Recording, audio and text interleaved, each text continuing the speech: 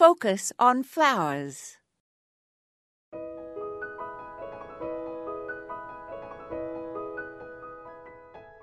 I have a bottle of rose water that was purchased for me in Turkey by a friend.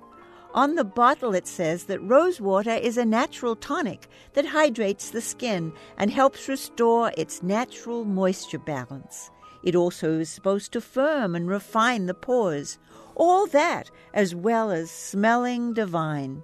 Mixed with glycerin, it is a wonderful lotion for the hands. The recipe to make it oneself is fairly simple, as long as there are lots of scented rose petals available. I'm going to collect the pesticide-free petals when my roses bloom next June. It's best to collect the rose petals once the dew has dried, but before midday. Also, the white section at the base of each petal, which is called the nail, needs to be pinched out. Mix 2 cups of fresh petals with 1½ cups of distilled water and ½ cup of vodka in a glass container. Cover and store on a sunny windowsill to steep for several weeks. Then strain and return the liquid to the jar and add 2 more cups of fresh petals.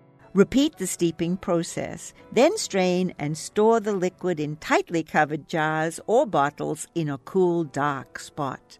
In Iran, rose water is added to rice pudding, and we can also add 1 tablespoon to vanilla pudding, and 2 tablespoons can be added to sugar cookie dough.